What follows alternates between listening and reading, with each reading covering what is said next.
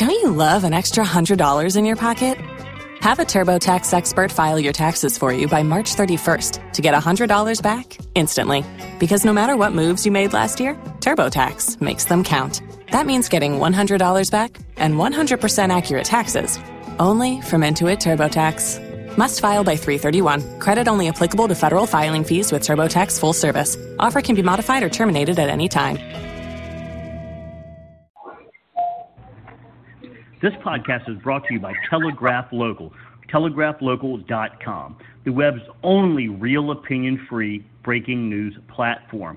At Telegraph Local, our team reports and delivers real facts for real reporting. In this day and age, facts are extremely important. Facts matter. Real news matters. The only real place to find these facts is on telegraphlocal.com. So if you, like many, many, many others, are tired of the same misconstrued reality of the world and of the current aggressive political landscape, come on over to telegraphlocal.com. We'd love to have you. Read, comment, share. Telegraph Local, your opinion-free news headquarters.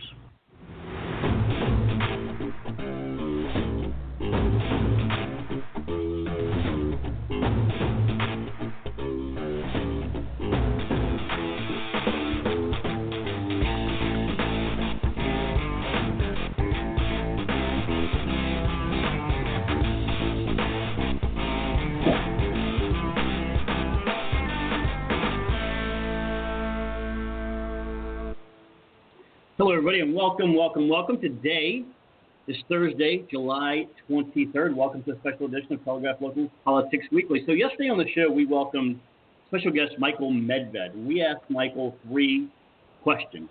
Those 3 questions were about the fall of the nuclear family in African-American communities, the future for the Democratic leadership, the problem they had calling the violence in the major cities and the unrest we're seeing right now, and also what he thought was going to happen in the upcoming presidential election.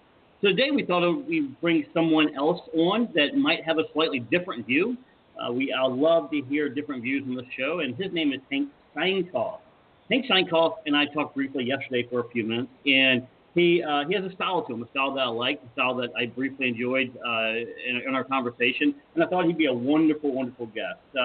Hank Sheinkopf is known in many circles as a master political strategist. He's worked with so many notable campaigns, including Bill Clinton, including the White House. In fact, he's worked for an estimated 700 different political campaigns. Pretty good, he thinks, that Hank got his career started by cutting corned beef. Funny how we end up in life, right? We start at the very bottom, and next thing you know, we're on the top of the world. So I think we have Hank on the phone with us right now. Hank, are you available? I sure am. How are you doing today? How was your audience? Good, man. How are you? How was the day yesterday? Everything go nice and smooth and life is just a bowl of cherries, my brother. Life is just a bowl of cherries. Yeah, or a box of chocolate, right? So, I know you called in a little bit early, so you sat through that really boring introduction, man. But so yesterday we had Michael Medved on the show. I'm sure you know who he is. The guy is known in he's a household name in many circles. And we asked him a few questions, and he gave some decent answers to them. But I know that you probably have a different idea to an extent, I think, or a different response. And so I guess getting into it, man, do you really think that the fall, I think, 70% plus African-American homes now lack a father that has kids? Do you think that's causing problems in the African-American communities at this time? Well, look, the breakdown of family structure, I wouldn't be the first person to say it has something to do with the breakdown of society overall. There's a reason why we have those units. But I think that all that does is exacerbate already existing levels of income inequality, make it less likely for that to be broken up. It also does a lot to ensure that there is limited intergenerational shift of monies and resources. The strictures of HFA, mortgage guarantees, and the abuse of them to make money for people in the inner cities rather than helping to create opportunities for people to buy homes or reasonable homes or decent homes, and on and on and on and on. I mean, it's a complicated picture, but the end result is we are now all paying the price, and we can lie to ourselves and tell ourselves fibs about what could be, what might be, but those are facts, just the way it is. I haven't heard that FHA spent. I spent 11 years in finance, and so I'm very familiar with FHA. And FHA it's like a first-time home ownership program, right? To where if you've never purchased a home, or if you haven't purchased a home for a long time, you have the availability to get a 100% loan, guaranteed loan. It seems to me that would be the first thing that, I mean, FHA, it seems, would be geared towards inner-city home buying. Are you saying that's supposed to be? And it was supposed to be. That was the original intent of the law when HUD went in the housing business and was created in the 60s.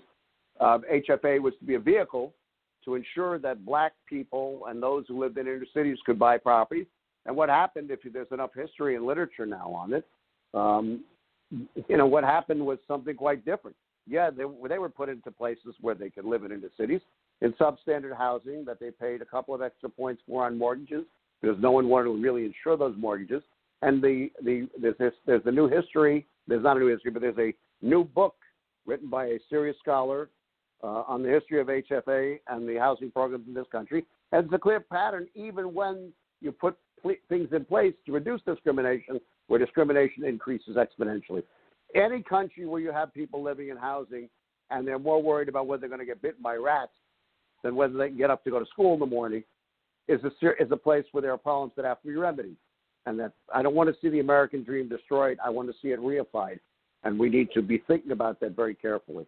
So FHA is a government program, right? So it's run by the federal government. Do you think that having the federal government having control over some of these programs is an issue? Do you think it was in the private sector we'd still have the same problems?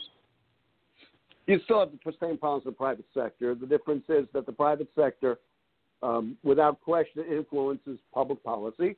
If you don't believe that, you have to look at the number of laws being passed around the country to destroy the ability for people to unionize, to bargain collectively, the destruction of regulation that governs business activities, particularly in the areas of environmental policy. And if you want to think about 2008, all you have to do is go back to the 2008 meltdown. All you have to do is go back to the idea that somehow regulations only apply to some, but not all.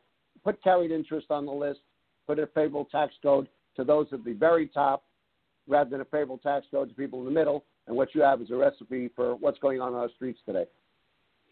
So this is I had a heated discussion the other day with a friend of mine. He was talking about how public housing has benefited so many, and I agree to an extent that it has. I think there's a lot of problems with it. Would you describe public housing as being the tenements of the 2000s? I think that's a bad. I understand why someone might say that. They're not related.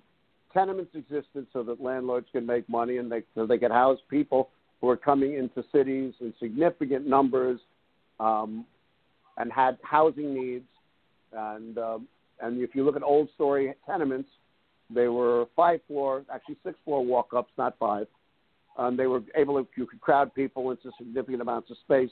That was not the purpose of publicly supported housing. Publicly supported housing was to provide people an opportunity to live in decent surroundings, to create reasonable lives, and to move forward with them. My family, some members of my family lived in public housing. So the idea that these are new tenements was not the intention. Had they become the new tenements, the answer is no. Because the old tenements at least had some sense of shared structure. These facilities are not supported. The landlords were required to try to keep up tenements before they allow them to be burned down for whatever reason. The landlords here were supposed to be publicly supported. And the truth is that the federal government has failed in its commitment by not keeping it, at least for the last 20 years. So you mentioned destruction of regulation. Do you think that, and we might be going off topic a little bit here, but I want to hit on it since you had mentioned it. Do you think that deregulation is a positive thing, or do you think sometimes it is, or do you think there's a certain regulations that benefit more than others? There are some regulations that are required, and there are others that should not have been.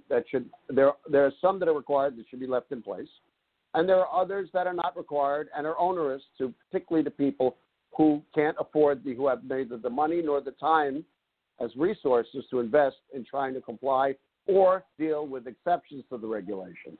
For people who can afford fancy lawyers, not a bad deal because you got something to fight about. And then you can find remedies both in court and through regulatory agencies. There is a whole sub-government that functions in many of these agencies. There are client relationships, and the clients are not necessarily the public, but rather those being regulated. There's enough literature and scholarly data on this stuff. We used to refer to them as sub-governments. Now they're much more complicated than just calling them sub-governments. And these regulations are used by people who are regulated in many cases to better their own conditions when they can. There is no blanket idea. If you just take down the regulations, the truth is, you take down the regulations, the market soars. That's probably what's happening right now. would be my hunch is what's occurring on Wall Street right now. Overall, where you see up and down, probably when regulations, the Trump administration reduces regulations, in some circumstances the numbers go up, and then the thing comes back to normal again when we realize what is going on in our economy. Sure. So do you think there is an alternative solution to public housing? I mean, I don't know if it serves the purpose it was supposed to serve originally, because it seems to me that the high crime in inner cities is always located near a public housing project. Do you think there's a better solution than just making these project houses? Requirement for the federal government to stop lying, including congressmen on both sides of the aisle, and to start doing what it intended to do and what that housing was created for in the first case, which is if you're going to support it and you're going to do something about it, then you do not let the buildings turn into garbage by not supporting them in a way that in fact allows the buildings and the property to deteriorate, which then creates the condition that says it's okay to abandon them. That's not. So do you think that if they put, say, public housing in Chicago had a private security team, do you think that would make it any safer? I think you have to talk to police officers in Chicago, but there's enough stuff written about Cabrini Green and there's a couple of great books about other neighborhoods of Chicago. One written by a social scientist named Patillo that merit reading. Could Chicago have been different? The answer is yes. Was the real battle there a political one as opposed to a concern about human services? The answer is likely yes too. No, I think everything right now. And then there's a question. Then there's a question about allocation of resources. Who gets what and when and how is how budgets work. I mean, the budget of any municipality or any political entity is the most political document of all, and determines the priorities of the community, not just because they're good. I mean, let's be clear, there are no value-neutral priorities. They occur because politicians make decisions based upon interest group activity, and frankly, interest group activity is part of what's destroying democracy with the increase in the cost of campaigns and the failure to regulate unregulated money. What do people think is going to happen? I think for a long time everyone struggled with the special interest part of politics, right? You pay me enough money, I'll lobby, and I'll do this and I'll do that, and I'll make sure we get what you want to do, what you want done. Do you think that special interest is a good thing? I mean, I guess in some cases it could be, but overall, do you think it's beneficial? I think you have to define what special interests mean. I also think you have to define what's special about them. What's an interest? Two separate issues, and then I think you have to decide to figure out, and political scientists have not been able to do so, what public policy really is. Who defines what it is at the moment? Not so simple. Yeah. We tend government in the United States or democracies tend to function. It's kind of muddling through. They really don't deal with problems until their problems become absolutely overwhelming, and then they're flummoxed about what to do. It's not simple. Then they seem to be in a scramble to try to come up with a solution, with never really leads to them when you're scrambling to find a solution to fix a quick problem or a big problem. They overreact, then they have to correct, or they don't act at all, and they don't correct. It is, we see similar things going on with respect to present problems this society is experiencing. There's nothing new about this stuff. Seems to always be guardrail to guardrail. All right, so we're going to take a quick commercial break. We'll be right back, guys, with Hank Sheinkopf. Stay tuned. And we are back with Hank Sheinkopf, a master political strategist in many, many, many circles. We've had a really good first 15 minutes. We've talked about public housing. We've gone into special interest groups, veered off a little bit into the FHA, and I think we had a very well-rounded discussion. Hank, and this is where I think your views may differ from Medved's yesterday. The failure for Democratic leadership to stop this violence in these major cities. And even you have to admit the vast majority of the violence going on in Seattle, Chicago, New York, these are all Democrat-run led cities. Do you see that as being an issue, the way they've been run? I mean, a lot of these cities have been Democrat for a long, long time, and it seems the problems have yet to fix. In fact, they've gotten worse. Do you agree or disagree with that? Well, not so simple. Democrat cities, we have effectively reformed most of those cities and got rid of machines. That was one of the great gifts of a younger generation 40 years ago. So Democrat-run cities. Well, not to blow anybody's brains out, but the reality is that with the great inversion, and there's enough literature on this too, of young people returning to the cities and the suburbs becoming much, much different than what we thought they were. It is young people who are raised and getting college educations and liberal arts educations and coming to the cities as part of the gig economy who are now more overall in those cities. Because they participate. My family comes from, most of them served in the military in Vietnam. In fact, all my uncles did. And one of them said one time that made a lot of sense to me, and may or may not be true. I kind of believe it. Said that the Republicans seem to go fight in Vietnam and the Democrats seem to go to college. And now you have an influx of universities that have mainly Democrat-run colleges because simply everyone that teaches there, every person has that Democrat mindset. And what we're doing is we're turning out a bunch of kids that have only heard one side of an argument or have heard that one side of the argument pounded into them so much that that's all they really understand. Do you see that or no? Well, I don't know that that's true. What I do know is that more young people, and there's data on this too, have moved to the cities over the last, let's say, 10 years, and they've changed the even cities that were more conservative in their voting patterns, i.e.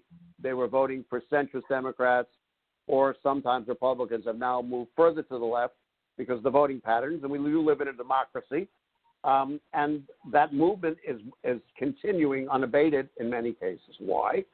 Because the rest of it's just not working for them, and they have a generalized resentment. Because in some cases this is anecdotal, in my opinion, not based on fact. They have an unrealistic expectation that somehow a college degree would guarantee a particular life and a particular way of living. So you have people who are acting against their own interests in some cases, if you think about it from a conservative standpoint. By the other side of the equation, I believe in bipartisanship, and I believe in people doing things that are good for society overall, not necessarily based upon party consideration, nor on social class consideration. And in that regard, both sides have failed, significantly so. This is not a Democratic problem. All you got to do is look at the Trump tax reform bill.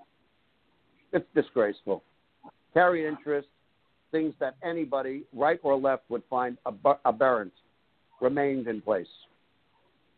So, just the way it is. And the destruction of federalism has a lot to do with all of this. Oh, I'm not disagreeing with you on that. I do agree with you on that. So I have a lot of friends who are, I'm in my 40s now, and they're still, same age, still paying off student loans from 15, 20 years ago. What's the problem there? How come is it the universities charging outlandish amounts of money? Is it the interest rate on the student loans? Is it the payment terms? Is it because kids are just staying in college for 8, 9, 10 years now? What do you see the problem with the student loan issue? Student loan issue is a disgrace by any measure. It was not, and I blame Bill Clinton for this, the president I worked for. The student loan program was created, if memory serves me, in the 50s by an extraordinary military commander by the name of Dwight David Eisenhower. And the purpose of the National Defense Student Loan Act, as I recall it, I may be wrong, was to try to increase science and technology students, people going into those areas, and to make it easier for people to get into the middle class by doing so.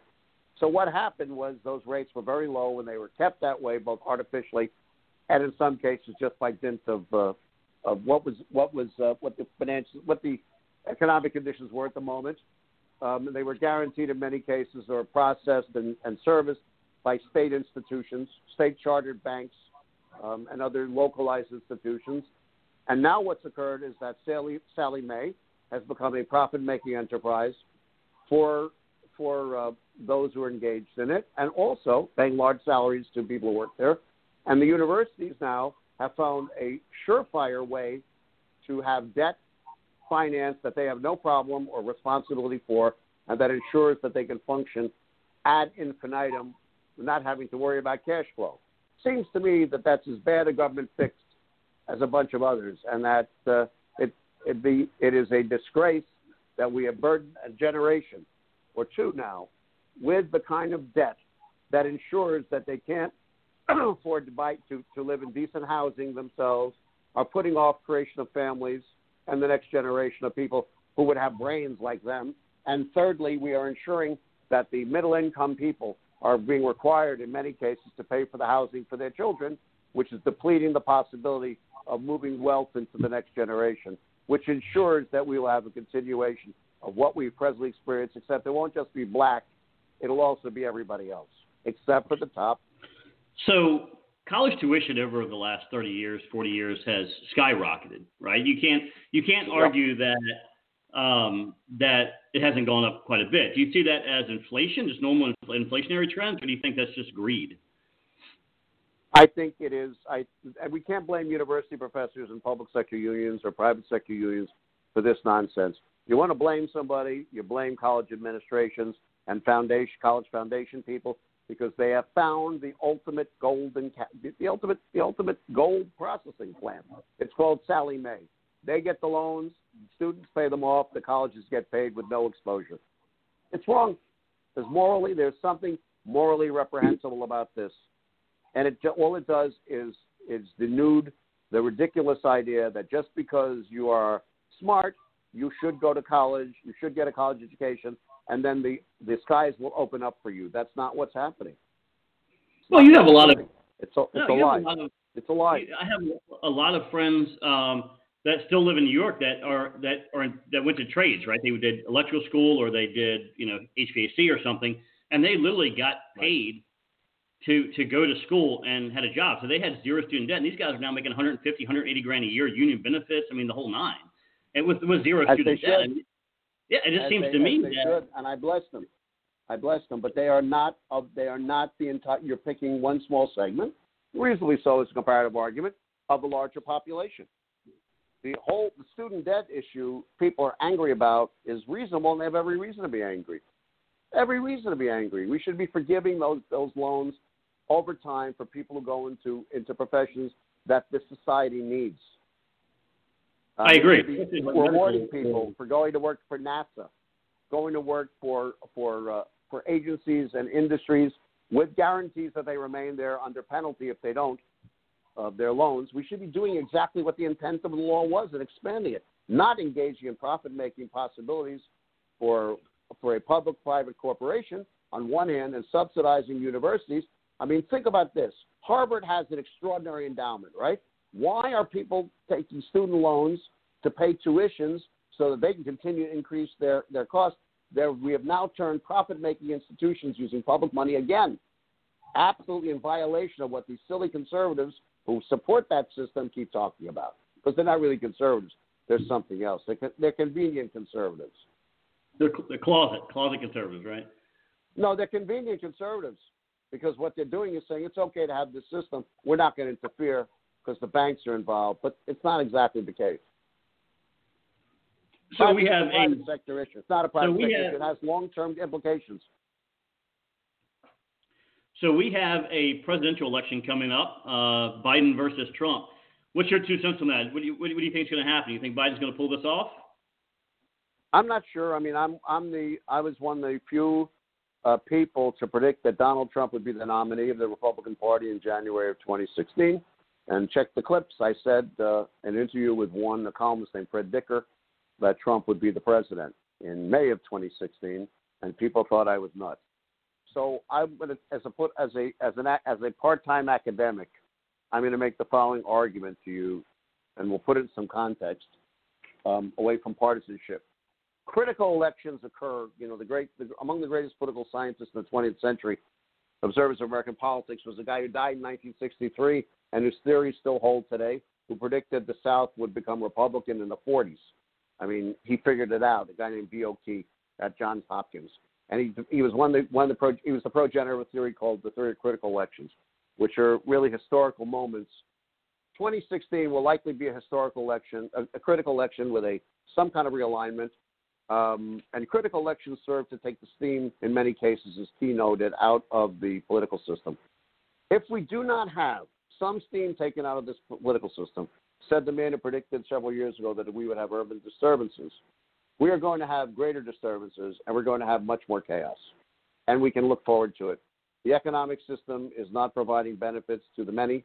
People are getting the joke about the American dream. It's not going to happen for an awful lot of people. This idea that you can fix the system and rig it so that less than 1% will receive the tax benefits and others will have to pay is something that people now are beginning to understand. And if you don't take some of the tension out of the system and the pressure, you're going to have a response that will incur governmental response, which could in fact change the very nature of this democracy. Simple. People have to make a choice. This is not about who you like. It's about what's good for America. I agree with you. I agree with you on that. I think we can all agree on that. But do you think the violence happening right now in these major cities is hurting or helping Biden? I said something in an interview a couple of weeks ago that I think now it's entirely true. I said it actually a month ago, that I suspected that Trump would move to start talking about the suburbs as a way to attract and violence coming in the city seeping into the suburbs, which is a way to bring back suburban women who are fearful of what goes on in the inner cities, which in many ways has the tint of race and economics attached to it without question. Is it a smart strategy for him? The answer is yes. Is it Nixonian? Partially. Does it have Reaganism to restore pride in it? A tincture thereof. Is it about Republicans versus Democrats? No. It's about fearful people versus those who are creating the fear in that structure. Is it a wise strategy? It may pay dividends. It may not. But the idea that somehow Democrats are responsible for this, based upon what we know about economics and the destruction of PATCO, the Air Traffic Controllers Union in 1980, the dominance and deregulation of corporations, which has been a problem since the beginning of the Republic, the firepower of the business interests understood that if you destroy the union's capacity to write checks and you destroy their capacity to function, you control more of the economy and workers will get less. In fact, real wages for people in this country haven't increased in 30 years. That's a fact. So, if you cover up all of that with calls for protecting people from the great fear of the inner cities, you probably have a shot to win the election if it clicks in. Where we have a ways to go yet. Yeah, we still got a few months. I can only imagine what these next few months are going to bring us. It's going to be an interesting news cycle till November. The president's already told you that he doesn't intend to leave, which a lot of us suspected years ago. There's no intention of leaving because he's going to claim that the system that the election wasn't fair, therefore he should not leave. What are you going to do then? If he loses. He said it on Fox News on Sunday in the Chris Wallace interview. Yeah, I watched that Wallace interview. It was good. Wallace did a good job at that interview. I was impressed with it. Excellent interview. Excellent job. Yeah, he's always giving good interviews. I don't believe it. When it comes to America and this extraordinary nation that I owe so much to as a human, to the sacrifices of people whose names we've forgotten in Omaha, we see them at the military cemetery in Omaha Beach. To those we owe an obligation to protect the Republic, and that's not happening right now. No, it's not. It's unfortunate. That's about all the time we have, Hank. So when's the next time you're going to be on a program? When can we hear that that wonderful voice again. Well, I'm gonna tape something for. I don't know what's going on with me. Hold on. Excuse me. Sorry, audience. I'm probably gonna tape something today, but I'm not much of a braggart, and that's not what I do. But I do think we have to think these through very clearly and stop thinking in partisan terms. We really do. It's not about partisanship. It's about America. I agree. Yeah, and you've seen the last couple of years has been so divisive. I mean, if you vote for one candidate, you're a horrible for the other. You're not seeing the truth or the light, as they say. And it's really frustrating to where we to the point where we hate people based on their political beliefs. I don't understand that whatsoever. Because we're not engaging in civic education. The civic social structure that for many years is falling apart. People make fun of Masons and Kiwanans and Rotarians and all the rest. But all those people gathered together with different opinions to create something special. That was America. We're becoming what was once the most religious country in the world is now becoming de-religified. We're seeing attacks on Catholic churches as well as synagogues.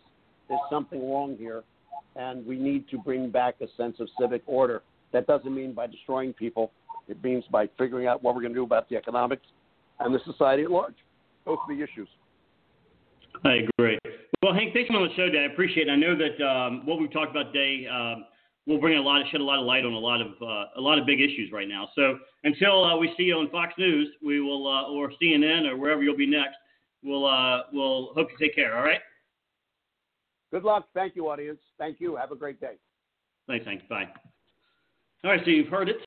The same exact topics from yesterday's interview with Michael Medved, and the views were different. They were different to an extent, right? I think they still had the same coloring to them, the same vibe to them, but two completely different people with two completely different opinions. Both of those opinions, by the way, make very good sense. Realize that it's okay for two people to disagree, and for society to disagree but still get along and still not talk down to others or look down on others based on their political beliefs, just like we don't with religion or color of people's skin. It's a huge problem right now, and it doesn't have to be. We are out of here, guys.